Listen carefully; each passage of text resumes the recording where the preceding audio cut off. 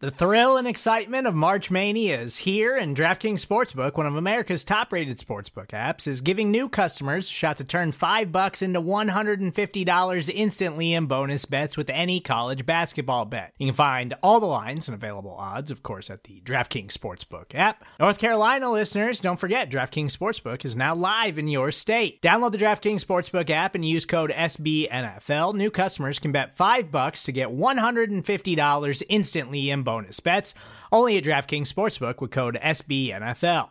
The crown is yours. Gambling problem? Call 1-800-GAMBLER, or in West Virginia, visit www.1800gambler.net. In New York, call 877-8-HOPE-NY or text HOPE-NY. In Connecticut, help is available for problem gambling. Call 888-789-7777 or visit ccpg.org. Please play responsibly on behalf of Boot Hill Casino and Resort. 21 plus, age varies by jurisdiction. Void in Ontario. Bonus bets expire 168 hours after issuance. See dkng.com/bball for eligibility, deposit restrictions, terms, and responsible gaming resources.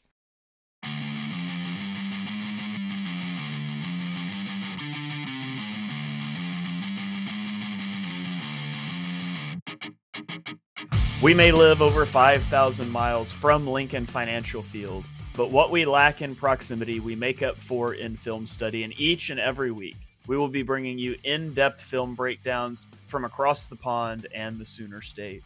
Welcome to On the Shane Page. I am your host, Shane Haff. You can follow me on Twitter at Shane Haff NFL. And I'm joined by BGN's own Johnny Page. Give him a follow on Twitter at JohnnyPage9. Johnny, how are you doing this evening? I hate to moan, but it's hard, isn't it, NFL season on Monday night games? When you're watching film, and new podcast for us, it's Wednesday. Although I must admit, I've never felt so big-headed as last week when my phone's buzzing, people saying, you got the defensive coordinator fired. And I was like, I wasn't even that mean. I don't think we did. But if Howie is listening, hello, can you not sign linebackers that can't run in the future, please? Yeah, it was a rough watch, wasn't it? I weirdly felt quite comfortable about the game, and then when that first few drives, I was feeling good, and the defense looked all right. I mean, I was like, oh, we're still going to be all right, and then it all went horribly wrong. And peel back behind the curtain, I have to watch that game Tuesday morning, so I didn't get into a late Monday night because of Christmas fun. Had to wake up at 5 a.m., watch the Eagles lose, think about it all day at work, come home, and then watch the game again for the All-22.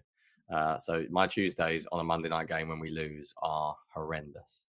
Not that I'm complaining at all, Shane, about being here, but I feel like this could be an interesting one. There's almost too much to talk about, so we're going to try and condense it to 3 things as always. But some of these points are very broad because I do feel like, especially with literally a new defensive coordinator or whatever he's called, defensive man with the headset. I don't know what they're calling Patricia at this point, but yeah, there's a lot to get into. So I guess I'll stop waffling and we should probably get going. He's the defensive guy wearing the headset, calling the plays on the sideline. That's definitely not the defensive coordinator because there's still a defensive coordinator. He's just in the booth with the interns, not calling plays. So whatever that official job title is, we will talk about him. But why did they put him on the cameras? Why was he in that room? You could tell he was literally just like logging stuff. Like, I think the broadcast tried to make it sound like he was doing an important job, like looking from above. And I'm pretty sure he was probably just writing down like what front they were in against, what personnel package. And I'm pretty sure he was just doing something anyone could have done. Like there was no expertise required there. Maybe I'm wrong. Maybe he was talking to Patricia as the game was going on, but I highly, highly doubt he was doing anything worthy. I mean, fair play to him for turning up, I guess. But can we put him somewhere else? Not in a room with a camera next time. It just felt incredibly harsh. Yeah, for sure. So, well, let's dive into it. We'll start here with the offensive side of the ball today. And I guess let's kick off. Let's just have a conversation about the offense as a whole. And as Johnny mentioned, Monday games are rough for us to get ready to record by Wednesday. Earlier on, I had like the film clips that we would tweet out after the podcast and all those things. And not having those last week and this week and probably next week, it's not a reflection of, man, we're hitting that wall. It's just Monday. For me, I don't get the film until Wednesday morning and we record Wednesday afternoon. So I literally finished watching the game 10 minutes ago and we clicked record. I haven't had time to put it together. So a little more disorganized again this week and next week, but hopefully we will get off of Monday games back to Sunday and we'll be able to get a little more prep into these. But maybe in some ways this is better. We can just have like this raw and processed reaction to what we saw. And the first thing I want to talk about is who bears a responsibility for the woes of the offense, because there are segments of Eagles fandom that are so sure that it's Brian Johnson. And there is a segment that is so sure that it's Nick Sirianni. And there's a segment that is so sure it's Jalen Hurts. And I'm just sitting here thinking it's everyone, but that's a lame answer. But like, I mean, you look at this game, the Eagles dominate. Like their opening drive was flawless. They had one pass on the opening drive that was over 8 air yards. They were just picking the offense or the defense apart. They were running the ball, throwing underneath. The one pass over 8 air yards was like a 12-yard curl to Dallas Goedert. Flawless. And if you think back over the last 2 weeks, they've had really good opening drives. And so the scripting of plays has been really good. And then as you get later in the game, you start to push for these big plays. And it's almost like they're saying, all right, we threw underneath on the first drive. Now you have to respect that and give us our shot plays. Maybe it's that. Maybe it's that Nick Sirianni is really good at scripting the plays out. And then once you get off of the scripted plays, Brian Johnson just flounders a little bit. Maybe Brian Johnson's really good at scripting plays in a meeting room on a Thursday, and he struggles to put his finger on the pulse of the game once he's off the scripted plays. And if that's the case, that's not the worst thing in the world. Like, if he's game planning well, but he's just not sequencing plays the best, that's something you grow into. Now, the problem with having an offensive minded head coach that's not the one calling plays is about the time Brian Johnson gets good at that, he's going to get hired away as a head coach and you have to start the process over again. But there's just a major difference between how the Eagles are opening games and then what it turns into. And a lot of it comes down to over-reliance on explosive plays. In this game, Hurts was 0 of 4 with 2 interceptions and an EPA of negative 1.55 on throws of over 20 air yards. He was 17 of 27 with an EPA per play of 0.333, under 20 yards. Throwing between the numbers under 20 yards, he was 9 of 12 for 80 yards. Like, that's where your bread was buttered in this game. And yet they threw more outside the numbers than they did inside the numbers with awful results. And, you heard Julian Love's comments after the game about we knew they were going to go to 11 on the last play. And, there's some tendencies in that. AJ Brown took to Twitter to talk about the 1 3rd down play, saying he was the primary read. And even on that one, yes, it's single high, but the corner is playing with like 12 yards of cushion. Like, you should be coming off of that vertical route and get to Devonta Smith, who is wide open. And so I think it's as simple as if Hurts sees that one-on-one to AJ Brown, they're going to throw it every time. The question is that Hurts' preference? Is that what he's being told to do? Like, there's no way to parse that out and know from outside the building what's going on. But the point is, it is going on, and it's a major problem for the offense. Yeah, it's like the biggest loaded question ever. So I know you've spoke about a couple of your points there, and I wanted to get to mine. I don't really know how to talk about the offense, Shane, because there's like so much I want to say, because it's such a philosophical debate. Like, basically, the answer is everyone's fault. It's definitely Jalen Hurts' fault. I mean, and some of the overreactions this week, I mean, everyone, like, calm down. Like, he's had a fine year overall. About a month ago, he was probably the MVP, and I was saying how well he'd been playing. He is obviously not seeing the field very well right now. But there's only 1 or 2 plays that weren't really to do with like him seeing the field. A lot of it, people say, oh, he's reading it wrong. I'm like, no, he's reading it exactly as he's told. When he sees single high and he has AJ Brown in one-on-one, he is going to throw it. Now, you can moan all you want about Jalen Hurts. You can moan, but you can say, oh, but it's a disaster. Devonta Smith is wide. It doesn't matter. Okay, please stop talking about this like it's a progression. It's not how it works. It's very simple. If he reads single high coverage, which he barely got at all, by the way, the Seahawks played so much split safety coverage. They were obsessed with stopping the Eagles from going deep. And you could almost see Hurts' eye light up. When he saw that rotation to single high, he saw it a few times. Basically, both of the deep shots to AJ Brown on the interception and on the throw earlier on in the game on the 3rd down when Devonta Smith is wide open. That's because they've gone to single high, and that's basically the read. Now, You can argue don't put it in there. And I think a more pragmatic take would be actually let's have it in there. But Jalen, if they're playing off coverage, if they're 12 yards deep, if you've got pressure on you potentially, and you can't step into the throw, maybe then don't do that and try and read through it. But it's not a simple answer. Everyone wants an easy thing to blame, and it's everything. It's down to coaching. Coaches have got to coach Hurts harder. They got to tell him, no, that's not the best option to make in that particular situation. There is a couple of plays that Hurts had that were a disaster when he didn't read the play at all, and there's a few we can show. But my overall opinion on the offense is like it's basic, but everyone knows it's basic. It's meant to be basic. That's the whole premise of it. Now, you can moan all you want about look how good Shanahan is. Well, there's not another Shanahan. So like you can talk about other offenses all you want. I don't really care about the simplicity of it because I think the offense should be good enough to win in a simple way. And I look at this game and I think, do you know what?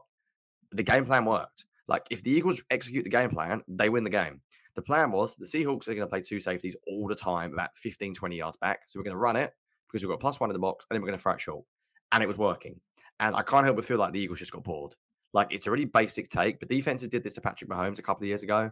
They never changed the Seahawks. They threw the odd random single high coverage in there, but they did it deliberately on like 3rd and 8, 3rd and 10 at the end of the game, almost to bait Jalen Hurts into throwing it deep. The Eagles have just got to take what the defense is giving them. You can say whatever you want about this offense being basic, and I agree with you. Motion's pretty average how they use it. They're 11 personnel all the time. Like there's no creativity in terms of personnel package at all. I'm pretty sure I can't remember a 12 personnel snap or that wasn't a QB roughly shoving this play, except for like a couple of pony personnel plays they ran. As always, they run like 1 or 2, and that's it. It's just straight 11 personnel, barely any motion. However, despite all my complaints about the offense, and I do have a few specific ones I'll get to later on, the Eagles still win if they execute the game plan better. Like, if Hurts doesn't chuck 2 interceptions deep, or if Quez Watkins fights for a ball, and that's a whole other discussion about who the hell is playing Quez Watkins. I don't really want to get into that today because everyone knows it's dumb. Like, I don't want to sound like people are idiots, but there's almost no point us talking about it because he's obviously not very good, and I don't know why the Eagles keep playing him, and I don't know who to blame, so I don't like talking about it because I don't want to. Do I blame Nick Sirianni? Do I blame the wide receivers coach? Do I blame Brian Johnson? It's almost one of those things that like I don't know what to say. But my big thing for me is the obsession with explosive plays. We know it's there. We know it's there because they tell us it's there. Nick Sirianni tells us it all the time. Jason Kelsey comes on the radio today and explicitly says we need more explosive plays. And I'm sitting there thinking, no, you don't. You did not lose that game because of explosive plays. If you had done the same thing you did on the first and second drive, go and watch how far back the Seahawks safeties were. You did not need to hit explosive plays in that game. And if that's your offensive leader, with the exception of Jalen Hurts, coming out and telling you we're not winning games because we're not hitting explosive plays, then I think it sums up everything. Like, what else do we need to say about the way the offense is centered? It's very obvious that is their focus. They believe that you run the ball, you throw short, not as their identity. And I think that's really important to know. That's not what they want to do. They want to do it to set up deep shots later on. Hurts was waiting for that deep shot to Quez Watkins. The read is not terrible. It's not the worst read in the world. Quez should do a lot better. The 2 deep shots to AJ Brown, it's not the worst read in the world. He's 1-on-1. If you want to take the shot, you're within your right to take a shot. But it wasn't necessary. Situationally, the team are dumb. I don't really know why. I've got some more specifics to get into rather than just moaning and ranting that we can get into now. But I think it's everyone's fault. I think you can blame Brian Johnson for having quite a stale game plan, but I think the whole point of the offense is they're meant to be stale. I think you can look at personnel sides and say, why aren't they using more 12 personnel? Why aren't they using Rashard Penny at all? Why aren't they using Zacchaeus over Quez Watkins? Why is Julio Jones basically a giant tight end that doesn't do anything? There's loads of things you can talk about. Yeah, I can't help but feel like it still comes down to execution mainly because the Eagles are very lucky and they're extremely talented. And not every team can just throw short and run and win on teams that have 2 high safeties because they can't run effectively enough. The Eagles can. Like the Eagles have got enough talent to do it. I think it's everyone's fault. My worry is now at this point, they need fresh eyes in the building. They need people to look at this offense and sit down with Hurts and really coach him hard. And I'm not sure it's a problem that gets solved now. But I would say they could easily turn it on and score 34 points in the playoff game. Easily. Because that same game we just watched, if AJ Brown catches one of those deep shots, if Quez Watkins doesn't get picked off, we're having a totally different conversation today. The sky's not falling in. Like the first 3 quarters were quite good on offense. The plan was fine. They just totally lost their heads in situational moments, which I don't really understand why. There are some other critiques we have. But yeah, big picture, I struggle to like rationalize it without going on a rant for about an hour, because it's everything. It's structurally, it's foundationally, it's philosophically, it's the way they're built is, in my opinion, harming them at the moment. That doesn't mean there's not other problems, but I think when you talk about who's to blame, it's the culture of the Eagles offense. It's everyone. To Quez Watkins not running routes hard enough, to players going on Twitter and defending stuff after the game and moaning about different things, and Kel saying we're not getting explosive plays. Like, I just think it's a little bit broken. The comments after the game suggest it's a little bit broken, and we're going to see a little bit about Hurts' leadership and what the coaching staff can actually do, because the talent is there. It's not like the defense. Like, they could turn this around with ease. They could solve this in 4 or 5 days. I genuinely believe that. When you've got Jason Kelsey, Lane Johnson, Jordan Mailata, decent running backs, Dallas Goedert, AJ Brown, Devontae Smith, and Jalen Hurts, like, you can fix that problem. It's not impossible to fix. Whether they will or not, I'm sort of losing hope with every week, unfortunately. Yeah, the Jason Kelsey comment on the radio today is very damning, because, like you said, that's not the issue. The not generating explosive plays is not the issue. The issue is that you're continuing to try to generate them when they're not there. You're just not taking what the defense gives you, and that's going to kill this offense if they don't snap out of it. Now, if you're an Eagles fan that wants some optimism, 2021, the Rams went on a 3-game losing streak. It was in November instead of December. And then, the final 3 weeks of the season, Matthew Stafford threw 7 interceptions. And on my whole NFL podcast, I remember saying going into that, I just don't think the Rams are going to be able to pull it off. The offense isn't clicking well enough. And of course, they went on a run and won the Super Bowl. So the Eagles offense can bounce back, but they've got to figure out what the issue is. And right now, I think they're totally focusing on the wrong thing. Yeah, before actually we get on to the second point, Shane, can we talk about the big plays that everyone's talking about? Because I feel like we actually rushed through it. If you've got my clips up, let's have a quick chat about some of the deep shots. So if people are watching the videos as well, they can see what we're talking about. Firstly, I don't like criticizing professional athletes, but ignore AJ Brown when he says it's a shot play. Like, depending on your definition of a shot play, I look at a shot play as like you're sending 2 men deep, maybe a check down, and the idea is to go deep only. That's not what the Eagles ran. So you can say to Brian Johnson, don't run shot plays. It wasn't. Like, there was lots of progressions for Hurts. He could have easily not chucked it deep. Let's start with play 9, Shane. So this is the 3rd and 8 that really annoys everyone. And this is a fascinating play to break down, because essentially the Eagles have got Devonta Smith running a absolutely wide open drag route on 3rd and 8, and AJ Brown running sort of an out and up. Now, it's so easy, isn't it, to say, oh my goodness, look how wide open he is. But as I keep saying, it doesn't matter. Watch Hurts' eyes. He sees that safety rotate. He sees he's got single high. He doesn't come off AJ Brown, because that, again, whose fault is it? I don't know. Coaching, not coaching him hard enough. Could you argue miscommunication as well? Is he even throwing this deep, or is he throwing sort of a back shoulder throw? I don't really know. I would argue that's a QB issue, because in my opinion, he should see the leverage of the cornerback and realize that that's going to be an incredibly difficult throw. But again, that also does come down to coaching a little bit. But let's not. I know people look at Devontae Smith, look how wide open he is. He's in his frame of. The quarterbacks don't play like that. Like, I've not played the position in the NFL, but I know what these guys are looking at. They're looking at safeties rotating, and the second they do that, they're going to look at the guy. He doesn't need to move a safety here. He doesn't need to move anyone with his eyes. If he makes a decision within the first half a second, he's going to AJ Brown. Nothing else matters. Nothing. So that's one decision. When we're talking about, is it structural? It's everything. There's nothing wrong with the play design. It's not a case of a play design. Anyone can draw up plays on a piece of paper. I can get a piece of paper right now and draw double slants. I'm not an NFL offensive coordinator. It's a very simple concept. It's fine. The question is how he's being coached, because that could be a very simple thing where, right, if they show off coverage, don't throw it to one receiver. If he's ignoring that, then it's on Hurts. If he's not being coached to do that, then it's on coaching. You can't blame the coaches if Hurts is being told not to do it. But similarly, it happens a lot. And the way Sirianni talks in press conferences about the way they use their weapons and their talent, I get the feeling they're happy with Hurts making that shot. And I think in the meeting room this week, rather than saying what we're saying is, how do you fix it? They're saying, let's go and practice the out and up, because next time we're going to hit that. And AJ Brown's going, oh, we're going to hit that next time, Hurts. We got that next time. We got that. So then it's a cultural thing. So how do you determine blame? I don't know. Play 10 on my film thread is the interception to Quez Watkins. Sorry, I know we're going through these deep plays quite a lot, but I think they're really interesting this week. Again, not a 2-man shot play. It's a very simple post-dig concept. Devontae Smith runs a dig and is wide open. But you know what? it's not the worst decision in the world to throw this to Quez Watkins. If you take the numbers off the back and pretend that Quez Watkins is somebody good and not Quez Watkins, and by the way, this should never get intercepted, by the way. Like, say what about Hurts, that should not get picked. If you look at this from what Hurts is seeing, he sees that safety sitting short. He then sees that safety turning and running. He's got a slot cornerback running with a head of speed at a safety who is late turning. It's not the worst decision. Again, I'm not going to kill the coaches for this. The dig's open. You can't say bad play design. The dig's open, and arguably the post is open, and there's a check down open. I don't even know if to criticize the decision, because if they're going to play Quez Watkins, you can't tell the quarterback, don't throw it to him.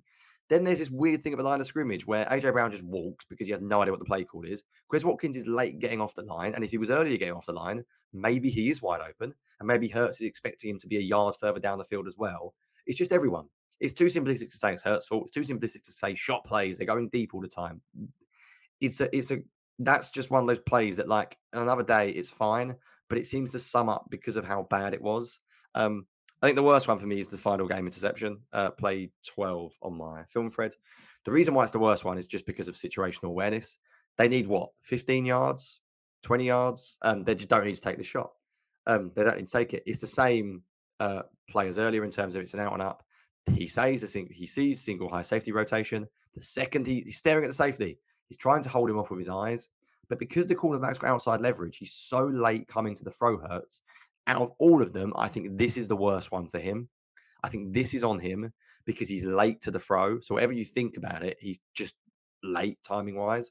But it's not helped by the fact that the cornerback's like 15 yards off AJ Brown. Like, you should be eliminating this as a read immediately. And again, if you want to talk about the coaching, where they've got a check down to his left, he's wide open. There are options here. It's not like last week. Remember, we looked a couple of weeks ago, these 2-man route concepts where there's no one else in the progression. It's throw it deep or nothing. They're the plays I hate.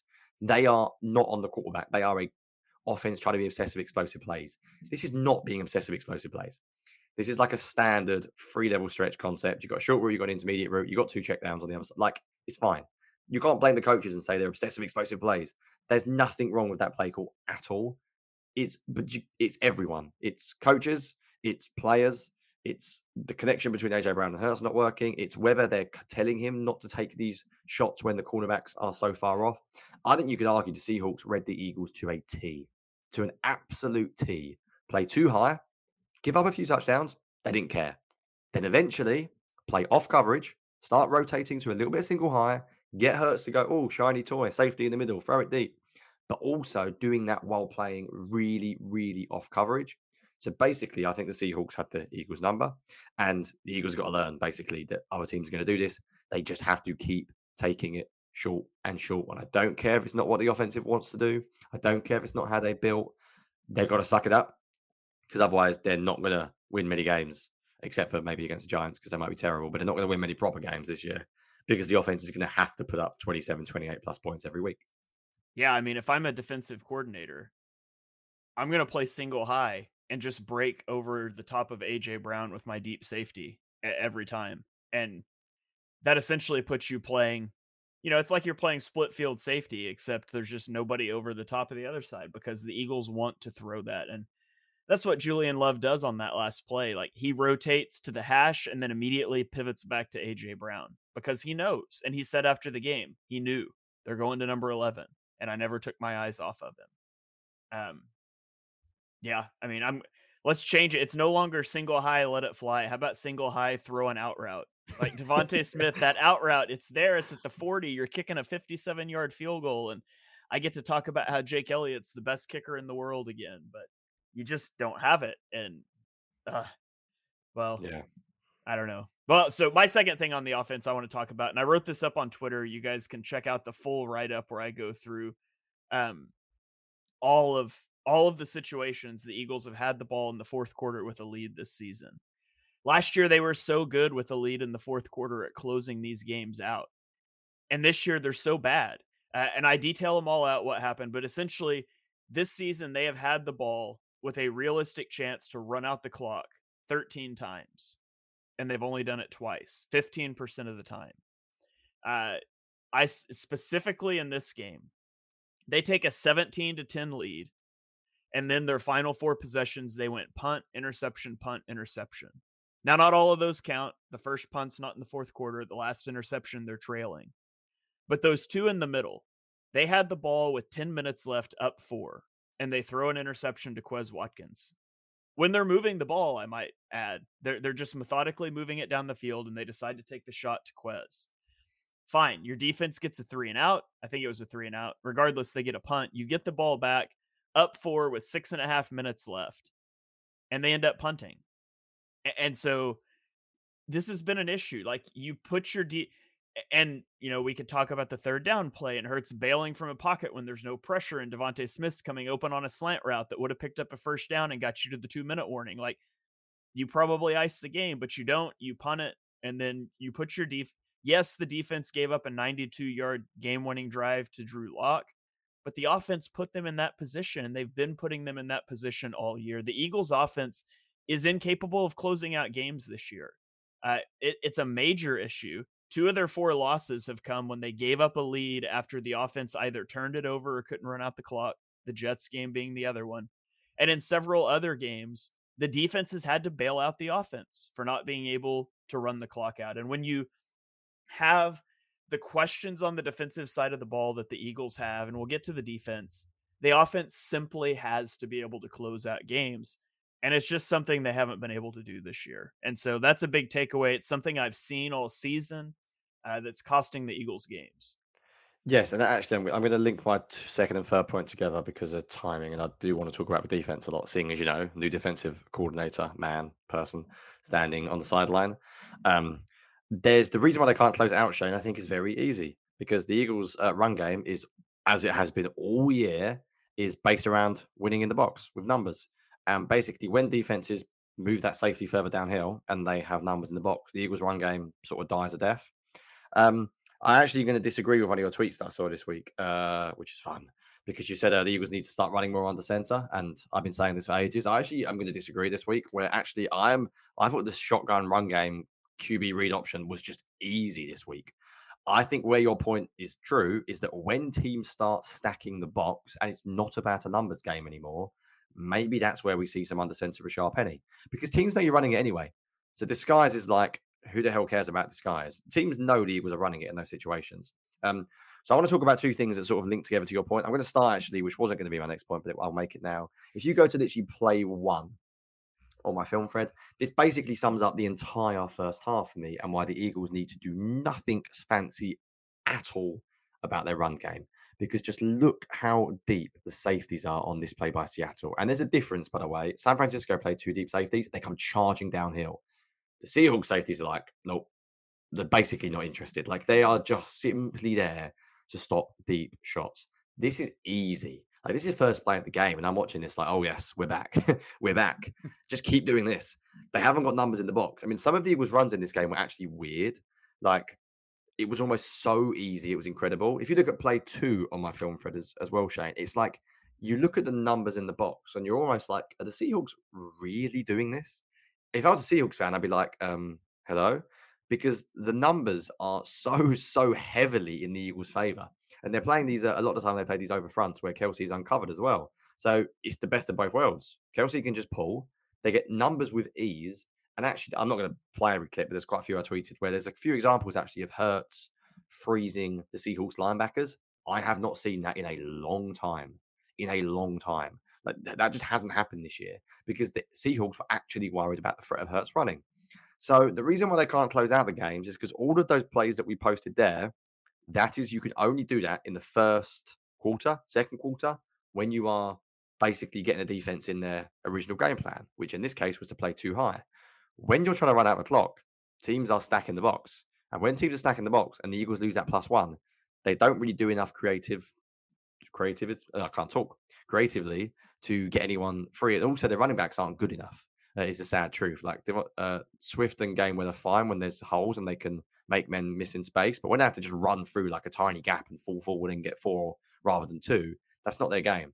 So I think the way their running game is constructed is actually linked to this idea that they can't close out games. And that'll be my second point this week, actually. I'm going to mix it around. Would be basically just the QB run game was fine. I really liked it.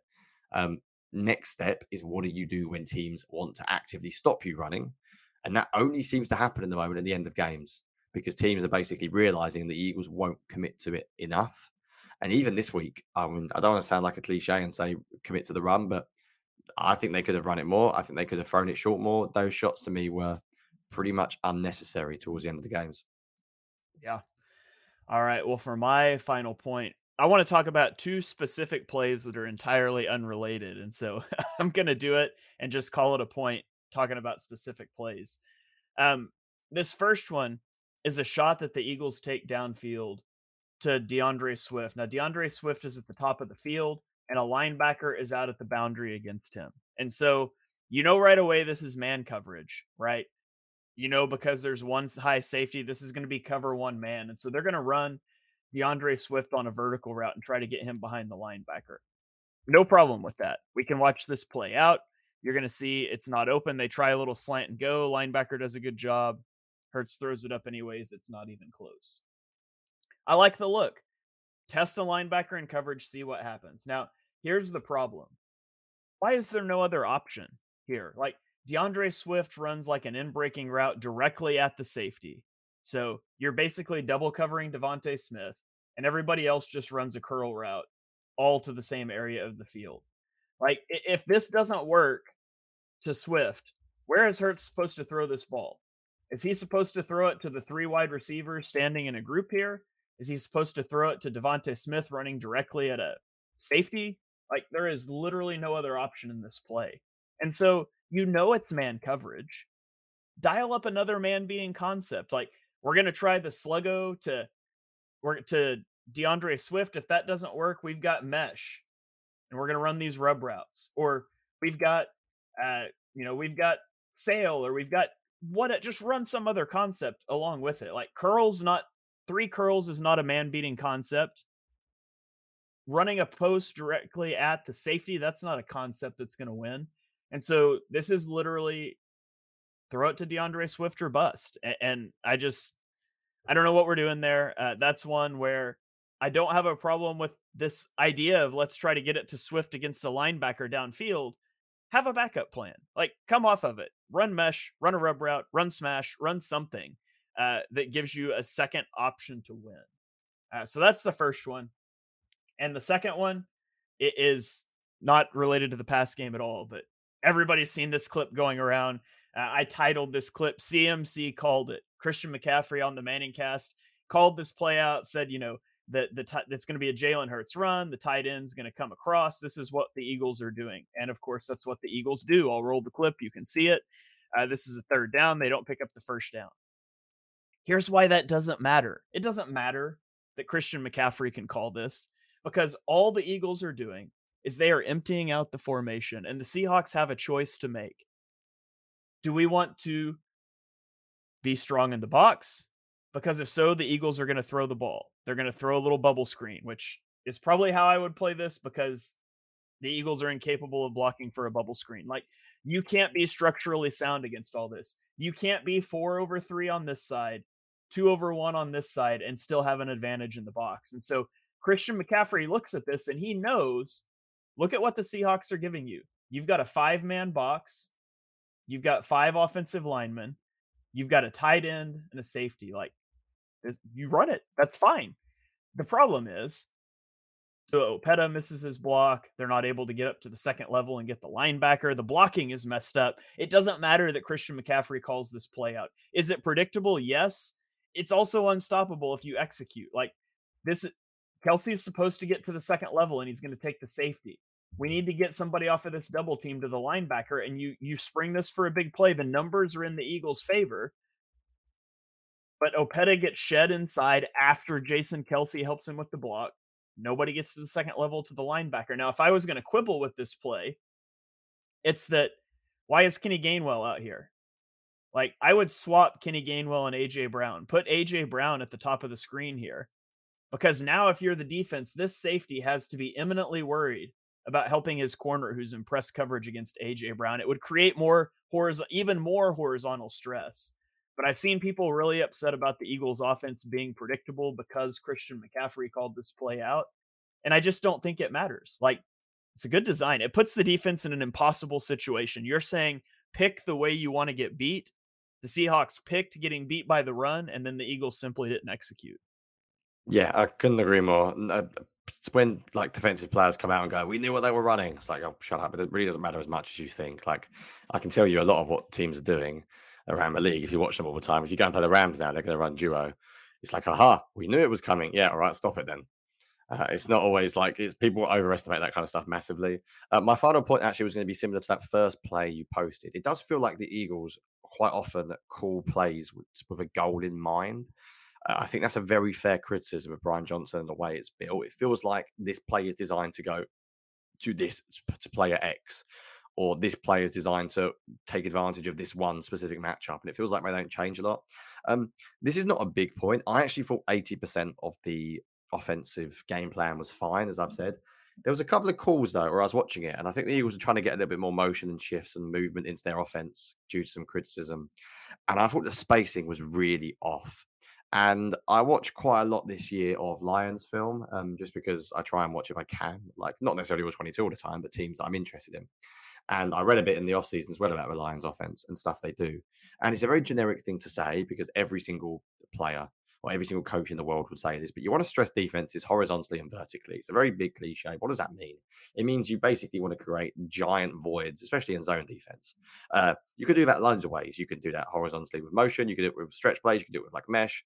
Doesn't have to just be like all go routes down the field. Some of the Eagles spacing in this game was naff, like really poor. And that just makes it harder for a quarterback who's already maybe not seeing the field that well. So I'm going to give you two examples. These were back-to-back plays, by the way. And I already post back-to-back plays. So I posted them in one clip. So it's play 4 on my timeline. And these both plays are back-to-back. So I've done some little funky play editing thing and stuck them together, which I never do. So this is play 1, and just look at the spacing. Like Gainwell and whoever is next to each other, as you're highlighting here. Like that is obviously not meant to happen. But it's not just that. It's look at the other side, Devontae Smith. He's inside the numbers. You could basically draw a big circle around the entire Eagles and Seahawks team there. You're not stretching them at all. Like, forget whether the place is success or not. I'm not evaluating success here. I'm evaluating process. Yes, the pass could be completed to Goddard because the Seahawks were terrible defending these curl routes. So I'm not really worried about whether it's success or not. I'm talking about more like just philosophically is the way they're trying to defeat teams. This to me is just really poor. Like that running back and whoever Gainwell's next to, is it Goddard, I think, is just bad. Like that's just really poor. And then the second play is really similar. Now, this throw here looks like an overthrow by Jalen Hurts. AJ Brown's running a simple curl route, and it looks like a bad overthrow. I think it looks like good coverage. But I think Hurts actually has to deliberately throw this almost high and early because the underneath defender is right in the way of Hurts' throwing lane. So Hurts can't put this low because there's a defender right in front of him. And it's little things like when you're building an offense, I think it's the minor details matter. Once again, draw a line on the Eagles players when this ball is released. They're in a plane, like it's so similar. Like they're not really stressing them. By the way, I'm not even counting the guy down at the bottom of the screen because I think it's 3rd and 8. So the defense doesn't have to worry about him. They're not creating any vertical stress. Once again, they're narrow. And I think when you're looking at how can you improve as a pass game, this is a good example of how you could say the throw's still on and Hurts could be better. But just in general, I was a little bit like, yeah, some of the spacing I thought was a little bit off. It wasn't a huge point. It wasn't a killer every single play. It wasn't like it was a disaster. But I think when you compare it to the best offenses around the league, it's all very well saying we're going to be simple and we've got to execute. And I said that myself on this podcast. But there was a couple of plays where I was like, yeah, I don't really understand that design-wise. That feels like you've almost put Gainwell out there because he's meant to go out there if they do X with their linebacker, but it hasn't really been thought through properly. It feels a little bit rushed. And when you're a team that only runs a very specific amount of plays, you better be really good at those plays. Because if you're not, unfortunately, you're going to end up with some extremely bad spacing, as we saw on Monday night. Yeah. All right. Well, enough about the offense. We're going to throw it to a quick break, and we're going to come back and talk about the Eagles' new defense under new defensive play caller who's not defensive coordinator, Matt Patricia. So back after this. And we are back here on the Shane page, breaking down our top takeaways from the Eagles' defense against the Seahawks. Johnny, I'm going to throw it to you first here. What was your first takeaway watching this defense? Right. I mean, once again, oh my goodness, Shane, we could say too much. We'll try and break down like a few different things rather than just go nuts. So firstly, the obvious thing was it looked similar structurally. I haven't actually got any clips to play this week because just the fact that it's a Monday night game and I haven't actually posted my thread yet, so I'll try and talk through. But I felt structurally it was quite similar. They still sucked on third and long. They still played too much man coverage on third and long. The final drive was an absolute disaster. James Bradbury still isn't very good. I think I might let you talk about the the bad side, should I say, a little bit. Just Thanks. because I saw a lot of people saying it's the same, and everyone says it's the same because it looked similar. Well, firstly, what did you expect? He's defensive coach, man, coordinator person, has been there like 4 days in charge or 5 days, but it's 6 days, whatever you want to call it. It's going to look similar. Of course it is. But there were actually some differences, and there was a couple of things that I was like, oh, okay, that's a little bit different. I quite liked it. Some good, some bad, but at least it was different, I guess. The one thing was, if any of you sat there watching thinking, is Hassan Reddick playing as a free technique at some point? Or if some of you sit there saying, is Patrick Johnson playing Sam linebacker? I think Patricia obviously comes from the Belichick school of thought. And one of these schools of thought is that you need to get players in different positions to not become predictable, which sounds great until Hassan Reddick's getting shoved out the way as a free technique and you can't stop the run. But in principle, I quite like the idea of being a little bit less predictable.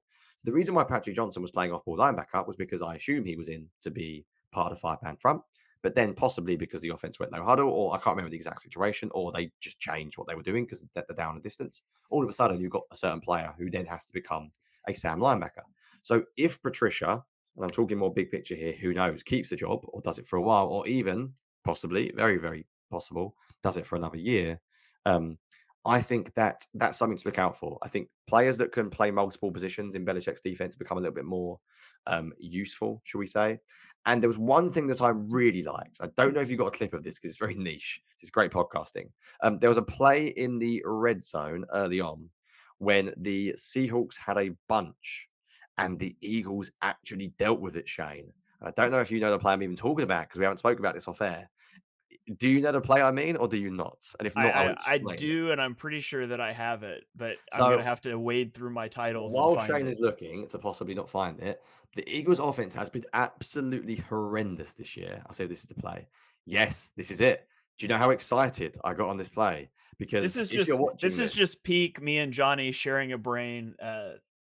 Didn't talk about this play, just finding it on the fly. You love to. We're only 10 episodes in, guys. Imagine how we're going to be next season. So what I like about this play is the Seahawks do what every good team should do against the Eagles.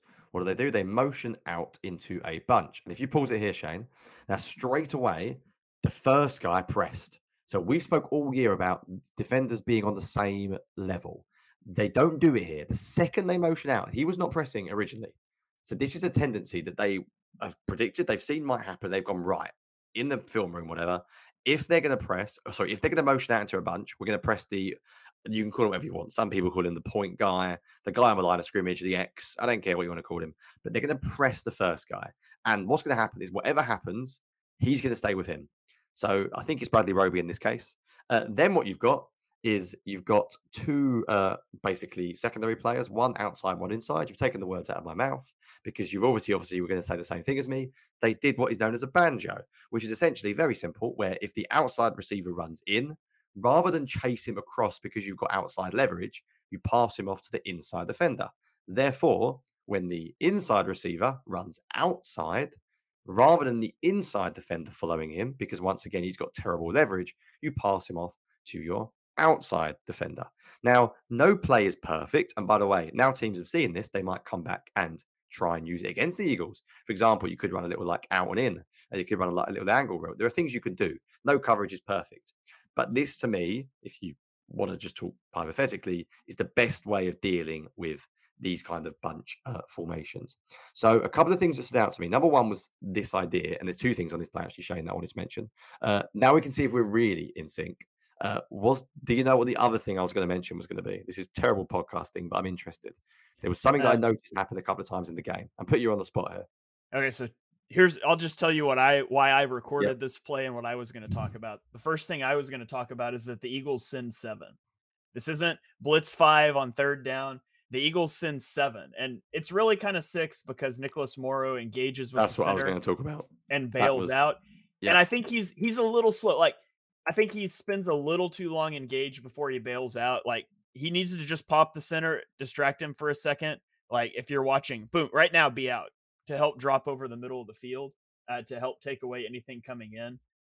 And then the other thing, which is I thought Keely Ringo did a really good job here in coverage as well on the backside, isolated one on one. But yeah, is that what you were going to talk about with Morrow? yeah. I was going to talk about it. Wasn't the only play. They ran another play later on where they put 7 men on the line of scrimmage and they dropped 3 out. They only rushed 4. I think it was on the Jalen Carter sack. I think it was on that play, but I might be wrong. It might have been on the Fletcher Cox sack. But firstly, that is new. The Eagles have barely ever ran banjo, whatever you want to call it, this year. Like, it's just not been a thing. I don't study Belichick's defense, but I do know a little bit, like everyone does, about Belichick's defense. And I think one of them is this idea that I spoke about a little bit more positionless players idea, like players having multiple roles on the same game. The second thing was that banjo coverage really stood out to me because that's the best I've seen the Eagles play a bunch in a long time. And I was sitting there rubbing my hands together going, hello, like we're doing something here. And then the last point I was going to mention, and Keely Ringo we'll get to later because I thought he was superb, was that they kept showing linebackers and then dropping them out into space. I think it was Jalen Carter sack. I don't know if you've got the Jalen Carter play. And if it's not, then once again, terrible podcasting. But I'm pretty sure the Eagles line up with 7 men on the line of scrimmage, and they don't even send anywhere near. I'm pretty sure they rush 4. But what the Seahawks have to do is they obviously have to they think they're getting 7. So they run a really short concept, and the Eagles linebackers and secondary defenders who don't blitz do just enough to drop into the quarterback's line of sight. So to answer our question of was it the same or different, some things are the same. Some things don't change. Cover 1, the cover 3 on that last drive is a shambles. James Bradbury is still bad. But do you know what? There were a little few tweaks that I thought, do you know what? If they can keep working on this over time, maybe we'll see some slight improvements. Maybe we'll see some. Right, I can already tell by the title of this video that there's some sim pressure. Oh, I've got this clipped up as well. I love this. Yeah. This is like, right, if we're going to go mad about this was my favorite play because it was so like galaxy brain. Yeah, I'm not going to let you talk about this because I've also got this clipped up to show because it really, really made me laugh. Yeah, I was just going to say that as much as the last one, was good, you're going to get bad with this because when you're going to put guys on the line and drop them out, sometimes you can't always drop the linebacker or it becomes predictable. And so on this particular one, the Eagles show pressure, but they drop out Hassan Reddick, who just doesn't get connected to a receiver at all. And it's an easy completion on 3rd and 10. So it cuts both ways. You're going to live by that sword. You're going to die by that sword some. But that was just another example of the Eagles lining up, 6 across the line of scrimmage, and they really bail out and only send 4. And one of the guys they send is Sidney Brown. They drop Hassan Reddick. This time it doesn't work. So there is going to be a bit of like, you'll make some play, you'll win some, you'll lose some with that. Yeah, listen, Shane, when you can drop Hassan Reddick and rush Bradley Roby on 3rd and 10, you've just got to do it sometimes. Sometimes you've got to drop your best pass rusher and send Bradley Roby after the quarterback. We'll see. Matt Patricia has heard people saying he's very tuned into Eagles Twitter, people saying the offense is predictable. And he's like, the defense is going to be unpredictable. I'll do something. They will never expect me to blitz Bradley Roby to drop Hassan Reddick. So, and I don't hate it every great once in a while. Like, I don't hate it every great once in a while. Maybe don't do it on 3rd and 10. Maybe do it on 1st and 10. Like, I'd rather you be a little more structurally sound on 3rd and 10. It's hard to get into those 3rd and 10 looks, but yeah, that was just another example that I had clipped up. Yeah, that was hilarious. Right, I've gone on for enough time about the new DC. Was there anything that stood out or you wanted to talk about just in general with the defensive coordinator?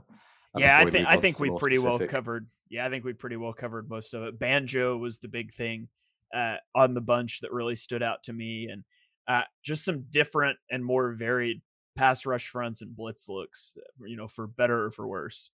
Yeah, the rotation was definitely different as well, wasn't it? Yes. So I think if someone asked me how much did I expect to change that quickly, like it was never going to change. The whole thing wasn't going to change, was it? Over 1 week, it's going to be the same defense to an extent. I think you saw some good change, and then you saw some negative change. Shall we get into a position that I think everyone wanted us to watch closely this week, and everyone wanted to watched closely in general. Cornerback. So the Eagles did some really interesting things at cornerback this game. They played Bradbury, which is interesting because he apparently doesn't want to play anymore. He just really doesn't look good, Bradbury. Like, he really doesn't look good. And I don't want to say I told you so, but I watched him last year for my free agency review, and he is a zone corner only. He was a perfect fit for Jonathan Gannon's defense. When the Eagles re-signed him, I thought, right, at least they're going to do more of the Gannon stuff. They don't really run that defense anymore. So I don't really understand the James Bradbury thing, but he's just not a good man coverage corner. And to be honest, he's not a good corner full stop at the moment. Want some positive, though. The Eagles had like 3 really good young secondary players play well. Sidney Brown, I don't know if he's going to be a slot corner. I know some people don't like him in coverage, and neither do I, to be fair. I'm one of those people saying some people like somewhere. I don't like him in coverage. But oh my goodness, we've said this before on this podcast. He is unbelievable as a run defender. And having a good nickel who can play like that, especially on early downs, is great. Eli Ricks, I've been a bit up and down on this year, mainly because, UDFA, and he's played in the worst position ever. I sort of forgot, Shane, how much I liked Keely Ringo. So I'm watching this guy and I'm thinking, oh, he's good. And then I'm like thinking back to myself and going, wait, Keely Ringo, like, he wasn't a UDFA. He was a guy that like fell. And you're like me. You watch too many players over the past years. So you have to go back and read your own scouting reports. And then I'm reading like my notes on Keely Ringo and I'm like, oh yeah, I had him as a late first round grade. Like, I'm no surprise that I'm impressed with him. Like, I remembered how good some of his tape is, and he looked really good. So if you want to be optimistic about the future at cornerback, you can moan about Slay and Bradbury all you want, and I still think Slay's very good. But do you know what? Slay, Ricks, Keely Ringo, Sidney Brown, Reed Blankenship, there's a little bit of talent there. And if Keely Ringo can be good, that will be massive for this team because they wouldn't have to splash out on a second cornerback next year. I saw some really positive signs from this week.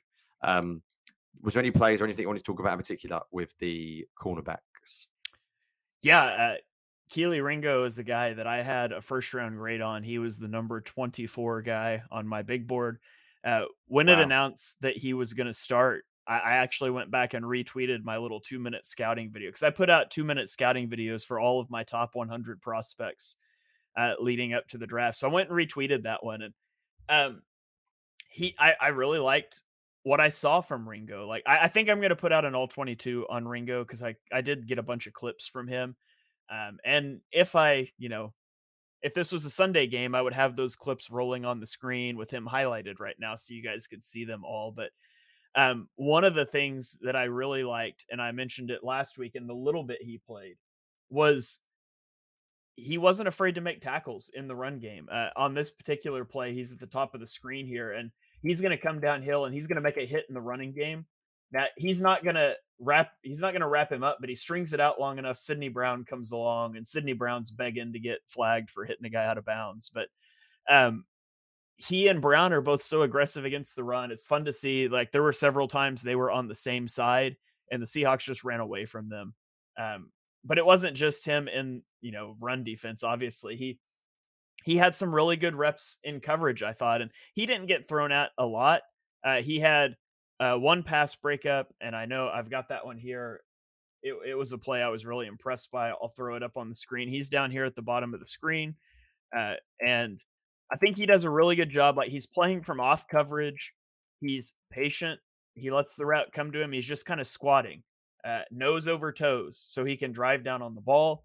He's watching Drew Lock, and he drives down. And just look at when he starts to move on this. Like, you're watching the receiver, and the receiver's throttling down right now. Like, that's his big step, his big exaggerated step to plant and cut outside. And just watch how quickly Ringo reacts to this. He's already moving, and he attacks the ball. He gets it out.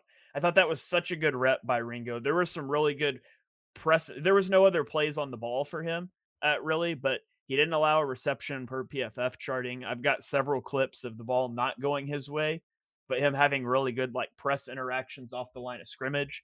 I just thought it was a really good game by Keely Ringo. And so I'm excited to see him play some more. To be 100% honest, I would start him outside. I would start he and Eli Ricks outside the final 3 weeks of the season. And if you want to put James Bradbury in the slot, that's fine. You're limiting his the impact of his lost athleticism if you put him in the slot. And I had somebody question me about that on Twitter, and I could understand how maybe that doesn't make sense to people because I've talked about Eli Ricks isn't athletic enough to play in the slot. Well, why are you saying put James Bradbury in the slot if he's not athletic? It's a different thing. Like Eli Ricks has no agility. That's the issue. It's hard to handle those two-way goes out of the slot without that agility. But you put Eli Ricks outside, suddenly like routes pretty much have to break inside. The only thing that can break outside is an out route or a corner route. But then you've got the sideline to help you versus the slot where that's a bigger issue. So you put Bradbury in the slot, not because he's not agile, because he doesn't have that top speed anymore. That's just gone. You see him get toasted by Jackson Smith and Jigba on the last play of the game, a guy who isn't fast. He's not an elite speedster. And so if you can put Bradbury in the slot, he's protected over the top. Even in single high cover one looks, he's got a safety over the top to help him. So that's what I would like to see over the final 3 weeks of the season. Let Ricks and Ringo play outside. Whichever one of them is better over the final 3 weeks, that's your outside starter opposite Darius Slay for the playoffs. And, if you want to rotate Bradbury into the slot, I'm fine with that. But that's kind of how I would approach the rest of the season at cornerback. Yeah, I don't really know what to do with Bradbury. As I said, I mean, you can go. I posted a lot about him last offseason because I went back and watched him, and I was not impressed basically by his end of season film. I think he's soft, and I've always thought he's soft, and I loved watching Keely Ringo in run defense this week. Like, properly loved it. Like, that man is fast. We've said for ages, this team has no speed. The defense is slow. Like, I like Kevin Byard. I think he's played a little bit better the past few weeks, but he's slow. Like, he's a 31-year-old whatever safety. They can't move. They're slow on the back end, and he just looks explosive, young, and fun, basically. Like, he hits hard. He had some great snaps in run defense as well. Yeah, running downfield. And what I found really interesting, which I've never understood, and I would love to ask the Eagles this, I'd love to in an interview, is why did you sign loads of press cornerbacks, including Greedy Williams? Everything I assumed they were going to do this year was going to be press man coverage. Yet Slay and Bradbury don't press, basically ever. Bradbury is a zone-only corner. That strikes me as disconnect between front office and between coaching staff, because Bradbury is not a fit for what the Eagles have done this year. Like, he should be with Jonathan Gannon in Arizona. He should be playing match quarters basically every snap, or some form of match zone coverage, because that's what he's good at. He is not good at what the Eagles are doing at the moment. I would probably bench him as well. I don't know what that's like from a culture point of view. The defense is already a little bit torn, and I don't know what that does to the locker room, etc. Because I imagine Bradbury's a bit of a sulker. Maybe that's very unfair of me to say. I just have a feeling getting benched for Eli Ricks is a bit naff. I think they could use him sporadically. Maybe say they're going to rotate all their cornerbacks. That could be an idea to try and keep him fresh. I was really impressed though, like really impressed. Whether he'll do it or not, we'll see. There's a long, long way to go, but I would give him as many reps as he can. I'm surprised we haven't seen Ringo more. I know he's raw, but I'm surprised we've seen Ricks more than. I hate the fact they're called so similar. It really annoys me on tape as well. Or Ringo or Ricks. But I do appreciate that one of them wears a black arm sleeve and one wears a white arm sleeve. It makes it easy to tell them apart. Yeah, Keely Ringo is the one for me. That's the one that I think I'm really, really interested by. Ricks remains to be seen.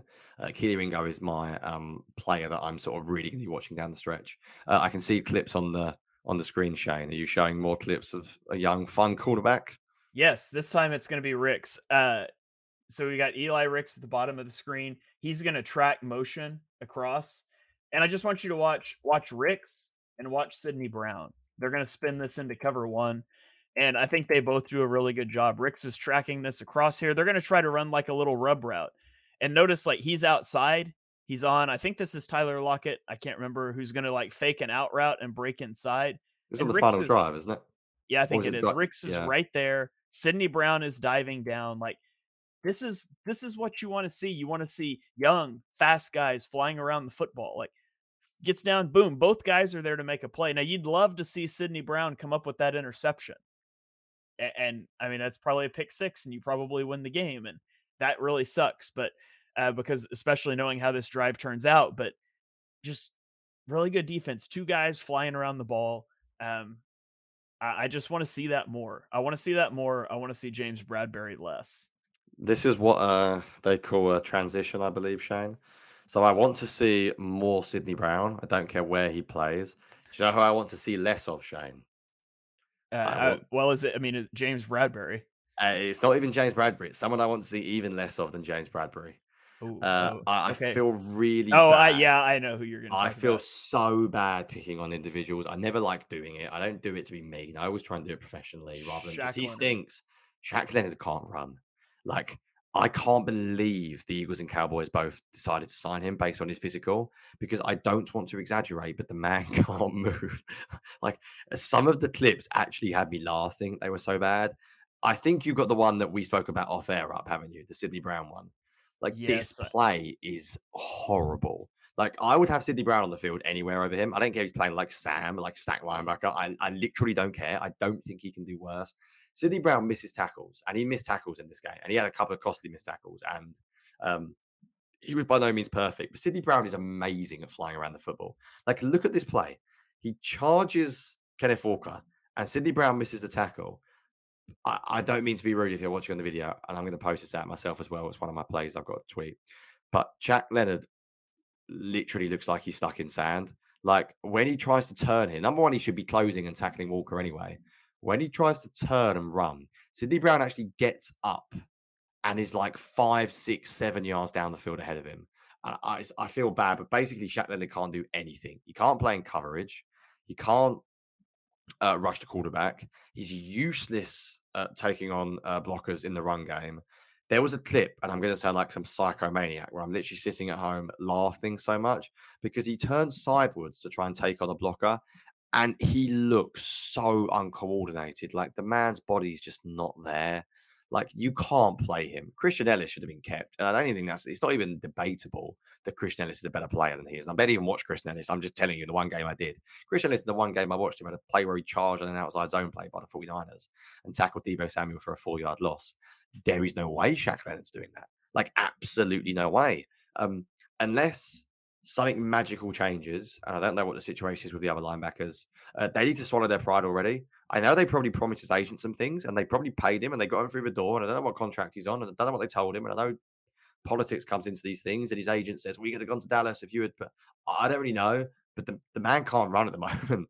Like, I feel really mean at watching him, but it's brutal, Shane. It's brutal. Like, the linebacker's been bad all year, but linebacker's not been this bad. Like, Nicholas Moreau makes splash plays here or there. Zach Cunningham makes splash plays quite often. The Kobe Dean can at least fly around. Like, it's like watching somebody who shouldn't be playing football. I don't really know what to say at this point. Oh, you got the great, like just look at this play. I mean, there's no way Christian Ellis, Shaq Leonard, it's not like they're just different athletes, and Christian Ellis isn't even a good athlete. There was just simply no way the man moves like that. I don't think it helps. He's got these weird white sleeves on as well, so I just see him on every play. Shaq Leonard, he just stands out so much. But I really did. I don't know how many snaps he played. I'm going to Google it as we talk because however many you played was too many. Because I honestly, there's not really players that I've watched before, and I've just been like, they outright can't play. He was up there. Like, I felt bad watching him, but it was absolutely brutal. Yeah, do you have anything to add before you get to your final point and we get out of here on Shaq Leonard? I feel bad picking on him, but it was ugly. Yeah, it was pretty bad. The Eagles really need Zach Cunningham back ASAP, and Shaq Leonard is a big part of the reason Sidney Brown played so much. The Eagles preferred to play big nickel with Sidney Brown in the box next to Nicholas Morrow and keeping Shaq Leonard off the field. So it's really bad, and it stinks. I mean, Shaq Leonard was such a good player. Like, he was on a Hall of Fame-ish trajectory, like 3 All-Pros, and he had the injuries, and he's just not right. And, that stinks to see. He's a guy that's he's mentally all there. It just physically can't perform at the moment. And I don't see that getting better. I don't see that helping out. And yeah, it's kind of sad that the Eagles and the Cowboys were fighting over this guy because he's just not good at this point in time. Yeah, my final point was the pass rush. The Eagles construct their defense around the pass rush. They have invested 3 first-round picks in the last 2 years on the defensive line: Jordan Davis, Jalen Carter, Nolan Smith. They have paid Hassan Reddick. They've paid Josh Sweat. They're paying Fletcher Cox a lot of money. They brought back Brandon Graham.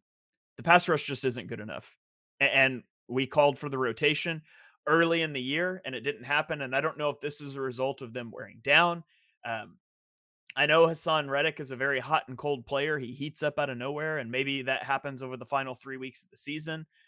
But as much as we want to talk about, well, they were playing the run differently this year and teams are getting the ball out fast or whatever. The whole mantra is earn the right to rush the passer. When you have a lead and the other team has one timeout and 92 yards to go in under 2 minutes, they're going to pass the ball. And they called 10 straight passes on the last drive. The Eagles had 0 sacks, 0 QB hits. They had 1 pressure on those 10 passes. It's simply not good enough. The Eagles overinvest in the trenches with the idea our pass rush can take over games at the detriment of linebacker, at the detriment of safety, and the pass rush isn't good enough. Like, if you want to know the pathway to the Eagles competing in the playoffs, like making a run in the playoffs, 2 things have to happen. 1, the offense has to fix their stuff, and we talked about that at the start of the show and how this offense could heat up if they'll stop at hunting explosive plays and take what the defense give them. They're certainly talented enough to do so, especially now that Hurts's legs appear to be back. Like, I could very much see the offense heating up. The other thing that has to happen is the pass rush has to impact games. And I'm not saying take over games. The 49ers, the Cowboys, the Chiefs are not going to let you take over a game with your pass rush, but you have to be able to do enough in a few spots to get off the field. And not that the defense was bad in this game by any stretch of the imagination. They only gave up 20, but they didn't get off the field. When it counted, they couldn't get off the field. And this pass rush simply has to be better. Like, the offense needs to be putting up 30. The defense needs to be able to get some sacks, generate some negative plays, and it's just not happening. And this was a backup quarterback who dropped back 35 times and only took 2 sacks. No sacks on his final 10 dropbacks on the last drive. You have to get better in the trenches. And I think that starts with getting your legs back. I would love to see. Of course, Nolan Smith left this game banged up. Hopefully he's okay. I would love to see a lot of snaps for Nolan Smith over the final 3 games. Maybe some more snaps for Brandon Graham and spelling Josh Sweat and Hassan Reddick, trying to limit their reps to get them, get their legs back under them and hopefully get Hassan Reddick going. Because like I said, he's a hot and cold player. It'd be really nice. He's going to have 2 games against Evan Neal in the final 3 weeks of the season. And Evan Neal is terrible right now at right tackle. I would like to see Hassan Reddick go off over the last couple games. So that's my final point on the defense. Love it. I was going to say we need to end it there, Shane, and we do, because peek behind the curtain, I've got lots of writing to do. But I wanted to end with something very strange, because we're recording at about 8:40 Wednesday night. I'm so British. 8:40 my time Wednesday night. To 99% of you listening, that's like 3 o'clock in the afternoon or something. And basically, Nick Sirianni has his press conference currently, and from based on my Twitter, it's very, very feisty, should we say? And he's coming out with some interesting comments. So I wanted to end because I think it talks to a few things we've seen. So one of the things he said was that it's not Matt Patricia's scheme; he is running Sean Desai's scheme, which is very interesting to say that a defensive coordinator is not running his own scheme, he's running someone else's scheme. I'm not sure if he meant it to sound like that, but the second one I thought was really interesting, and we're not going to talk about it again. We spoke about it earlier on, but I just want to show you. I wanted to bring it up because we spoke about it earlier on. Basically, he said something along the lines of, if you're going to blame anyone, don't blame Brian Johnson, blame me. This is my scheme. This is not Brian Johnson's offense. He said quite clearly he is calling plays. This is my offensive scheme. And there are 2 things that he said, which I think are interesting. Number one, and I think if you haven't heard this, you're going to enjoy this, Shane. He said the aim on the final play of the game, the interception, was to get a defensive pass interference call against AJ Brown. That was the aim of the play. He said that. And he said he's perfectly comfortable with the deep shot. So once again, we can talk all we want. And again, he might be defending his quarterback, and behind closed doors, he might say something else. But I think in Sirianni's world, when it's single high, let it fly, he's okay with that shot being taken. And they asked him about Chris Watkins. He said his speed changes the game. Sometimes he's in there to clear the field and show his speed because it's legit speed or legit. Again, it just goes back to this idea of that's what they prioritize in the slot position. Zacchaeus is a better receiver. I'm like 99.9% sure Zacchaeus is a better player based on everything I've seen throughout the last 2 years. But that's what it comes down to. This offense If it doesn't look in the mirror, if it doesn't have a little bit of a wake-up call in terms of how they call their plays, you can talk what you want about Jalen Hurts missing his reads and Brian Johnson calling this and that. There's some really big structural things this Eagles team has to look at. I'll end on the positive is that I think they absolutely can. I don't believe they're dumb. You don't win 10 games being thick. You don't get to the Super Bowl last year and basically put in as good as an offensive performance you will ever have in the Super Bowl by being idiots.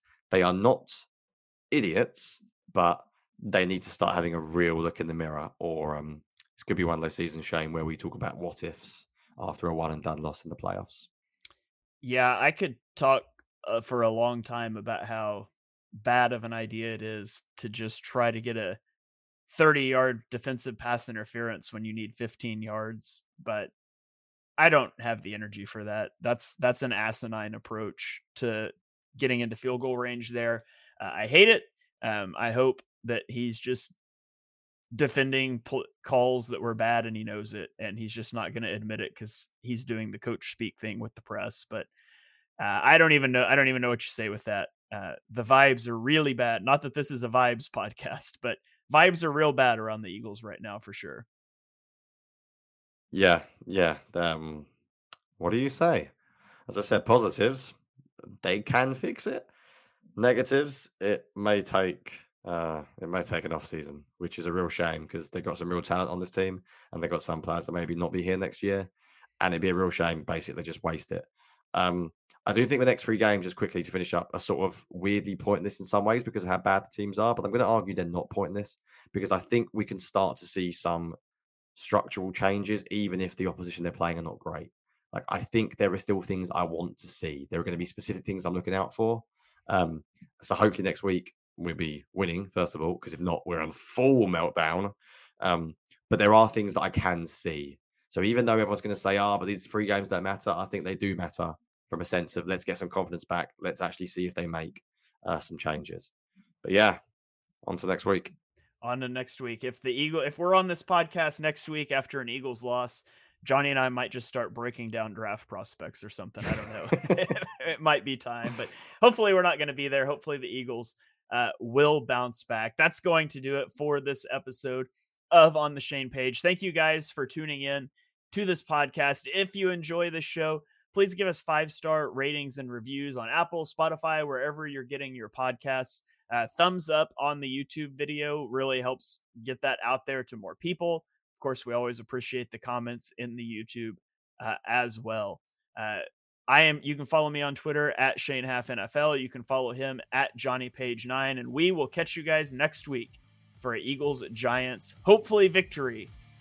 I should say, hopefully an Eagles victory film breakdown. Catch you guys next week.